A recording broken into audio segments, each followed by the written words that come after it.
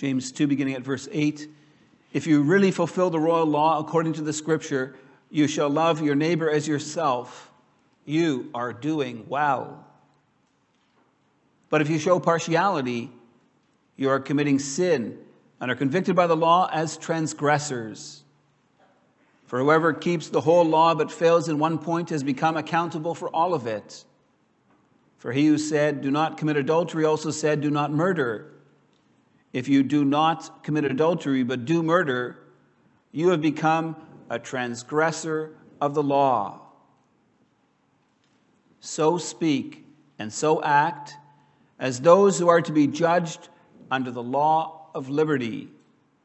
For judgment is without mercy to the one who has shown no mercy. Mercy triumphs over judgment.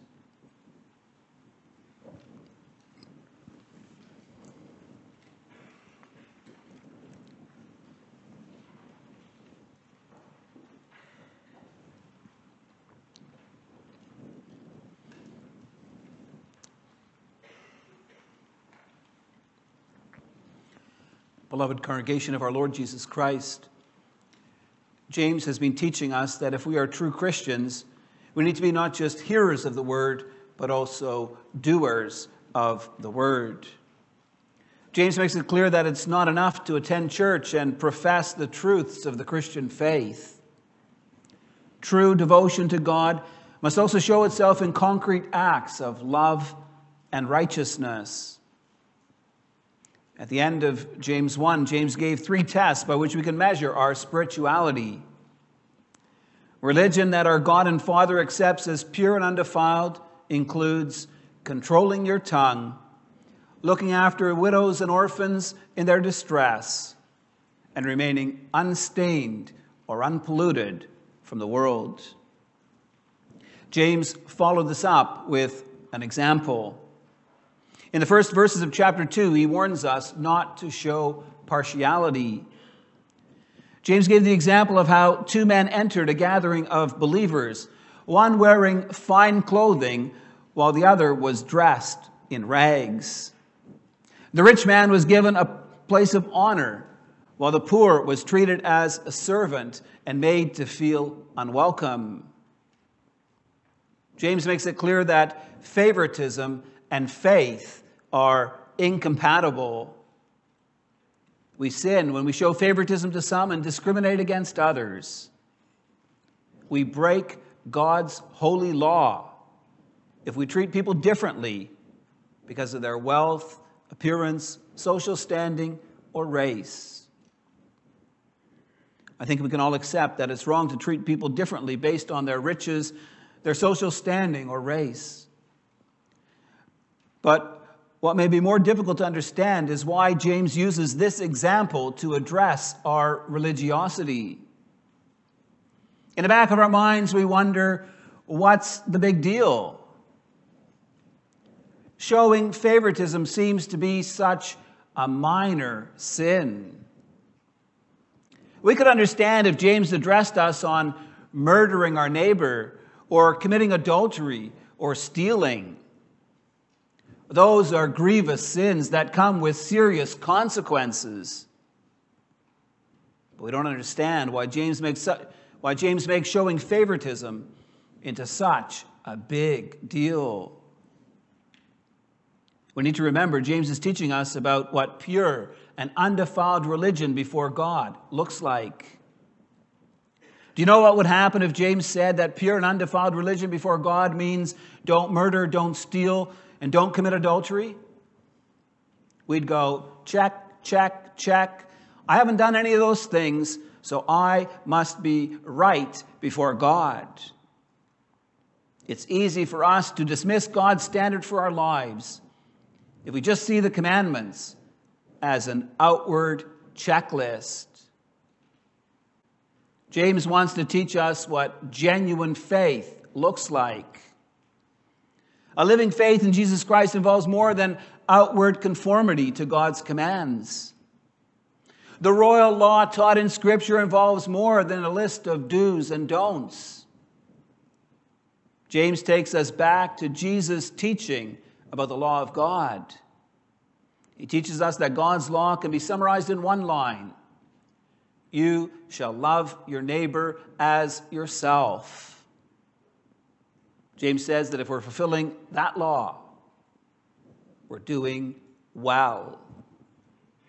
I summarize the Word of God for you under the following theme. In His royal law, God commands us to love our neighbor as ourselves. James teaches us how we are not to judge unjustly and how we are to show forth mercy.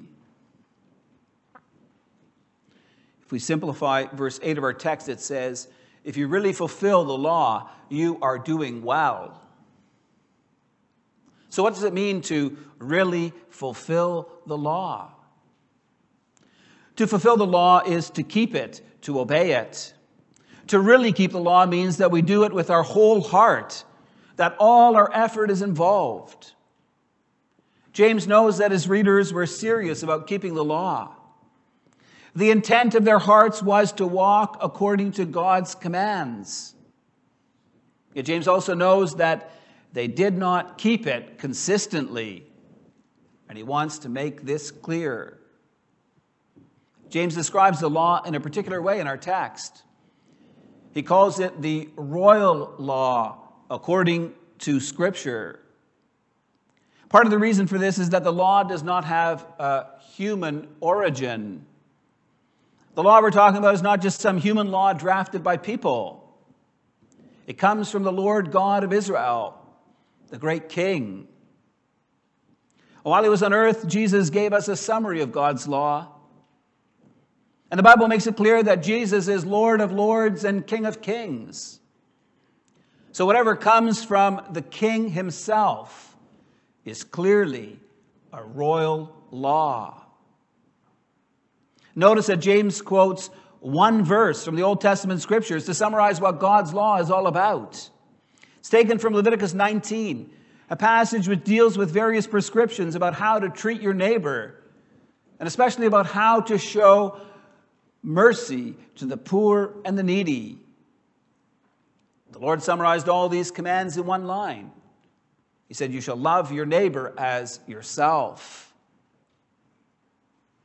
James also learned this from the Lord Jesus Christ. When the Pharisees asked Jesus what the greatest commandment was, Jesus also quoted from the Old Testament scriptures. He said, you shall love the Lord your God with all your heart and with all your soul and with all your mind. This is the great and first commandment, and a second is like it. You shall love your neighbor as yourself. On these two commandments depend all the law and the prophets. Some might ask why James focuses on the second part of the great commandment to love. Why doesn't he deal with the first part where we're called to love the Lord with all our hearts? It's because James is dealing with relationships within the communion of saints. How we live together in our relationships as brothers and sisters in the church will show whether we truly love God with all our heart. It's easy to say we love God. It's much harder to show that love in our dealings with one another. In our text, James begins with two conditional statements. They stand in opposition to one another. You're either in the first camp or you're in the second. James says that if you fulfill the royal law by loving your neighbor as yourself, you are doing well. But if you show partiality, that's favoritism, you are committing sin and are convicted by the law as transgressors. You see, beloved, if you truly love your neighbors yourself, you will not show favoritism. You'll treat all members of the church in a fair and an honorable way. So what does it mean to show favoritism?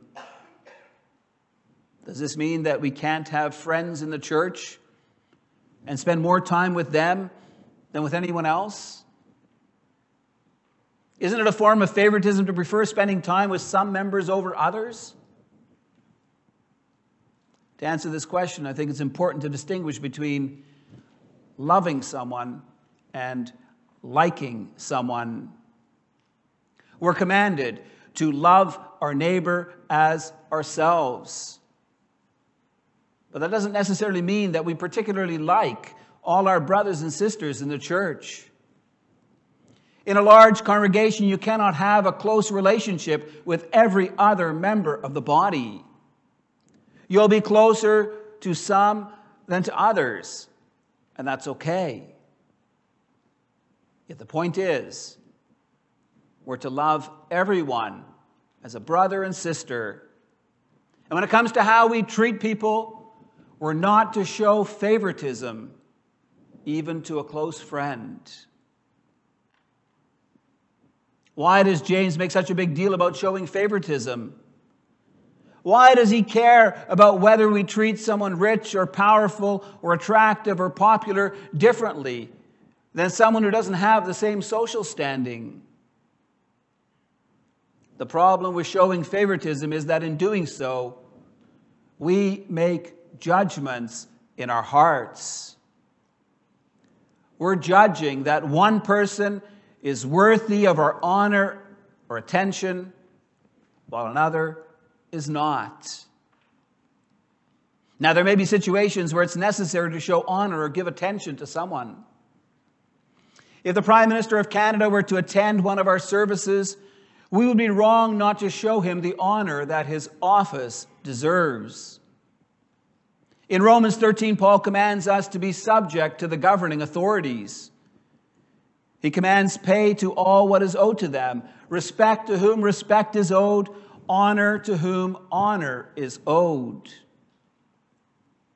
And likewise, it's proper for our ushers to extend an especially warm welcome to all guests who join us in worship. That is showing Christian hospitality. It's not showing favoritism. The problem with favoritism is that we treat people differently based on their outward appearance. In our hearts, we make judgments that one person's more worthy of our time and attention than another. And how fair is that? Why should we favor a rich man over a poor man? Our sinful hearts would say, because maybe the rich man could be of some benefit to us. Why are we more drawn to successful and attractive people than to those who are struggling and needy? Our sinful hearts would say, because associating with attractive people will make me look good, while getting to know the struggling and needy might cost me something. Why do the popular people have crowds around them, while nobody wants to associate with the losers? Our sinful hearts would say, because we want to be with the in crowd instead of being labeled a nobody. Can you see, beloved, how favoritism involves making judgments about people? And can you see how our judgments are often biased and unfair? The sin of judging others is one we all so easily fall into. We all have a tendency to make negative judgments about one another. Sometimes it happens just in our thoughts, and maybe apparent only in our attitudes. But often it also comes out in our words and our deeds. We show favoritism to some and discriminate against others. We fail in the law's teaching that we are to love our neighbor as ourselves. Some of you might wonder, is it wrong to make judgments? Don't we need to be discerning in life? Isn't it true that God calls us to be discerning, to distinguish right from wrong? God has given us His Word and Spirit to help us to know how to live God-pleasing lives. In specific situations, we may be called upon to make judgments about the sinfulness of someone's actions. And yet, while we're called to distinguish the truth from the lie, what's right from what's sinful, God teaches us not to condemn others. When James opposes showing favoritism, he draws on the teachings of the Lord Jesus. In the Sermon on the Mount, Jesus said, "Judge not that you be not judged." He warned that God will judge us according to the standards by which we judged others. Jesus makes it clear that so often we're very critical of our neighbor while we're blind to our own sins. He said, "Why do you see the speck that's in your brother's eye, but do not notice the log that is in your own eye?" Our Lord goes so far as to call us hypocrites if we're judgmental about others without discerning our own sins. Yet Jesus' main point is that it simply is not our job to condemn others. Even Jesus, the sinless man who knew the hearts of all people, did not take on the role of judge while he was on earth. In John 3:17, Jesus said, "For God did not send his Son into the world to condemn the world, but in order that the world might be saved through him." In John 12:47, he said, "If anyone hears my words and does not keep them, I do not judge him. For I did not come to judge the world, but to save the world." If while on earth Jesus did not judge people, what right do we have to do so? As Christ followers, it's not our job to sit in judgment on the lives of others. But we do. It's part of our sinful human nature. We cannot help but making negative judgments about others every day. We do it with those around us in society. He looks like a slob. That person drives like an old lady. We do it with brothers and sisters in the church. He's greedy. She's a gossip. I wonder how they could afford that new car. We do it in our families with the put-down comments we make, with a lack of consideration we often show. And what's worst of all is that we don't think it's really a big deal. Yet in our text, James teaches us that making negative judgments and showing favoritism are a big deal. He says, if you show partiality, you are committing sin and are convicted by the law as transgressors. James goes on to show that whoever keeps the whole law but fails in one point has become guilty of all of it. We sometimes think that we can pick and choose what commandments to obey. But James teaches us that if you keep one law but break another, you're guilty of the whole thing. You might ask, but isn't there a difference between different kinds of sins? Is making judgments about your neighbor as serious a sin as committing murder or adultery? To answer that, I'd say yes and no. Committing murder or adultery would likely have much more serious consequences than showing favoritism would.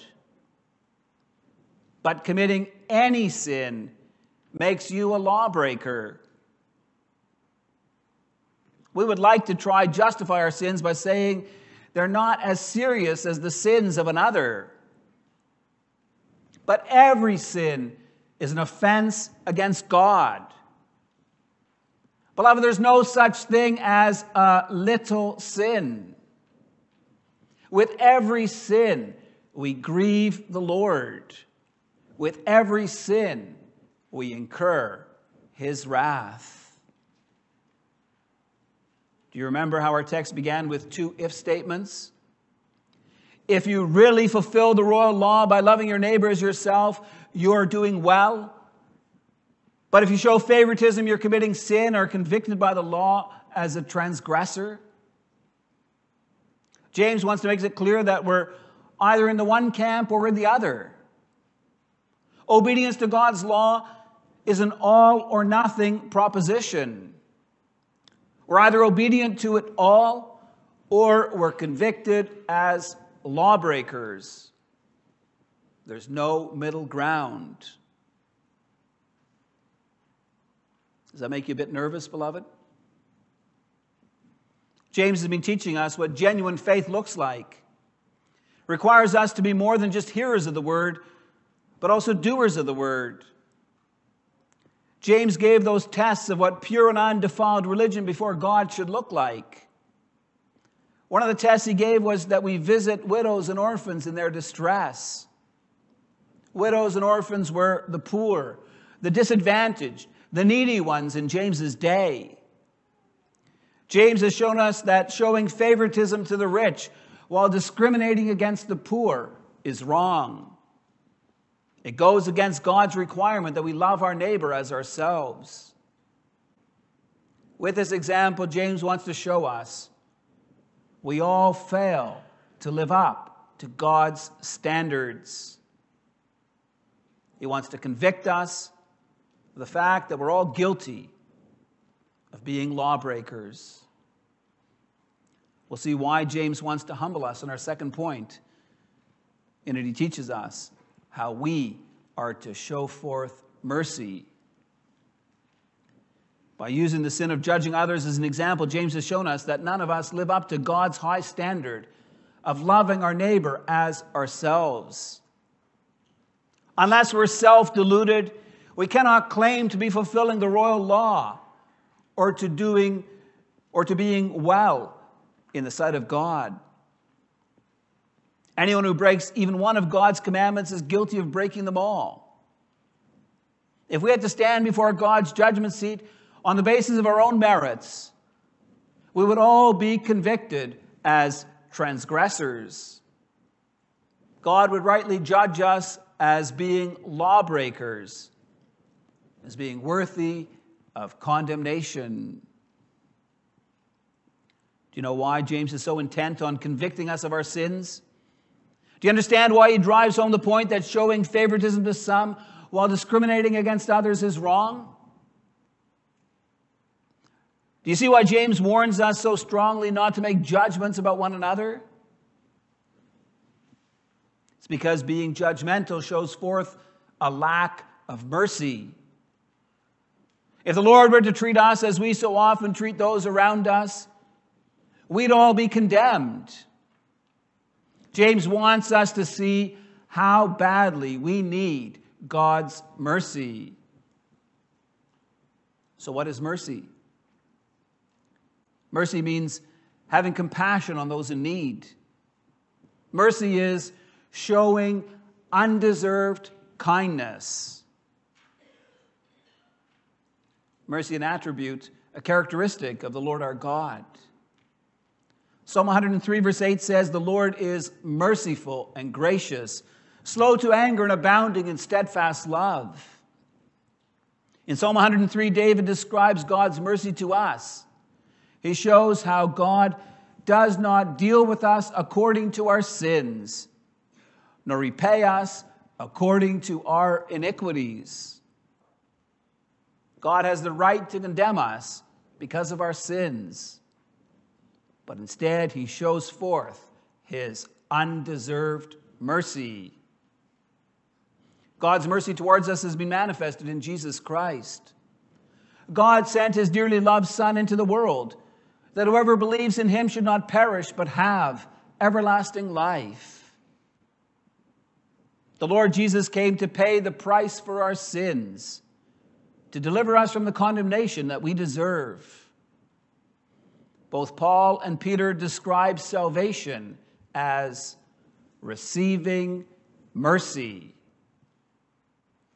In Titus 3, verses 4 and 5, Paul explains, "But when the goodness and loving kindness of God our Savior appeared, he saved us, not because of works done by us in righteousness, but according to his mercy." On the basis of this, James tells us, "So speak and so act as those who are to be judged under the law of liberty. For judgment is without mercy to the one who has shown no mercy. Mercy triumphs over judgment." What James is teaching is the same as what Jesus taught in Matthew 7, verses 1 and 2. Jesus taught us not to judge others, for in the same way you judge others, you will be judged. James is telling us that if we judge without showing mercy, God will judge us in the same way. The point is that if we are not merciful to others, God will not be merciful to us. That sounds pretty severe. But what James is teaching here is consistent with the rest of Scripture. In the Beatitudes, Jesus stated, "Blessed are the merciful, for they will receive mercy."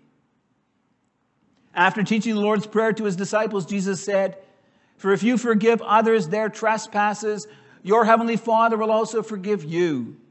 But if you do not forgive others their trespasses, neither will your Father forgive your trespasses." In Matthew 18, Jesus told the parable of the unforgiving servant. While he was forgiven a massive debt that he would never be able to repay, he was unwilling to forgive a much smaller debt that a fellow servant owed him. Jesus condemned him as a wicked servant for not having mercy on his fellow servant. He concluded the parable by stating, "So also my heavenly Father will do to every one of you if you do not forgive your brother from the heart." You see, beloved, the day of judgment is coming. 2 Corinthians 5 verse 10 says, "For we must all appear before the judgment seat of Christ, so that everyone may receive what's due for what he has done in the body, whether good or evil." That will be a day of reckoning for each one of us. Romans 2 verse 16 says that God will judge the secrets of men by Christ Jesus. Nothing will be overlooked or hidden away. We will be astonished at all the evil that we have done. We'll think, did I say that? Did I do that? How could I? What James teaches us is that God will deal with us in the same way that we've dealt with others. With God, there is no favoritism. The Lord will not look at our riches, popularity, social standing, or gifts, or anything else that we're favored with here. God will look at our words and our actions, at what we said and what we did. James says that we will be judged by the law. The same standard will be applied to all people, for God shows no partiality. Now, beloved, if we had to appear before the judgment seat of God on our own, we'd be in deep trouble.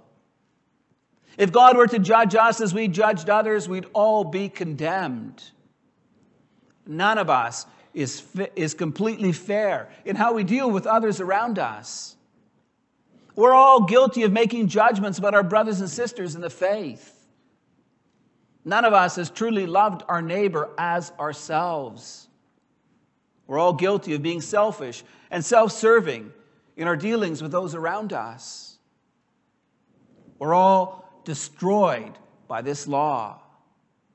All of us are driven to say, "God, be merciful to me, a sinner." It's when we get to that point that the last words of our text apply to us. James writes, "Mercy triumphs over judgment." God's mercy triumphs in Jesus Christ. By his cross, we who deserve judgment will receive mercy. We will receive God's undeserved kindness. But we need to understand that this kindness comes to us at a great cost. Jesus had to come into this sinful world to suffer and to die. He bore God's wrath against all our sins on the cross. He did that in order that God could show us mercy. So that instead of condemning us on the final day, He could show us his grace and love. And what does God want from us in response to his great mercy? He wants us to show the same mercy to those around us. And how are we to do that? By loving our neighbor as ourselves. What does that look like? Well, our text teaches us it's not our job to go around making judgments about our brothers and sisters. Instead, we need to show them undeserved compassion and kindness. We do that by bearing with each other's weaknesses and shortcomings. We do that by forgiving each other. We do it by loving each other as Christ first loved us. Our text began with an impossible command. You shall love your neighbor as yourself. It taught us that if you love, you do well. But if you're partial in making judgments, you're a transgressor. It showed us that in ourselves we're all guilty of breaking the law and liable to judgment for this. And yet our text ends with unfathomable grace. It teaches us that mercy triumphs over judgment. God's undeserved kindness in Christ has set us free from the penalty of the law. Because God has shown us such great mercy, we are commanded to do the same. To be kind and gentle in our dealings with one another. To love our neighbor as God first loved us. May God help us in that by the power of his Spirit, so that we may live authentic lives as his redeemed and renewed people. Amen.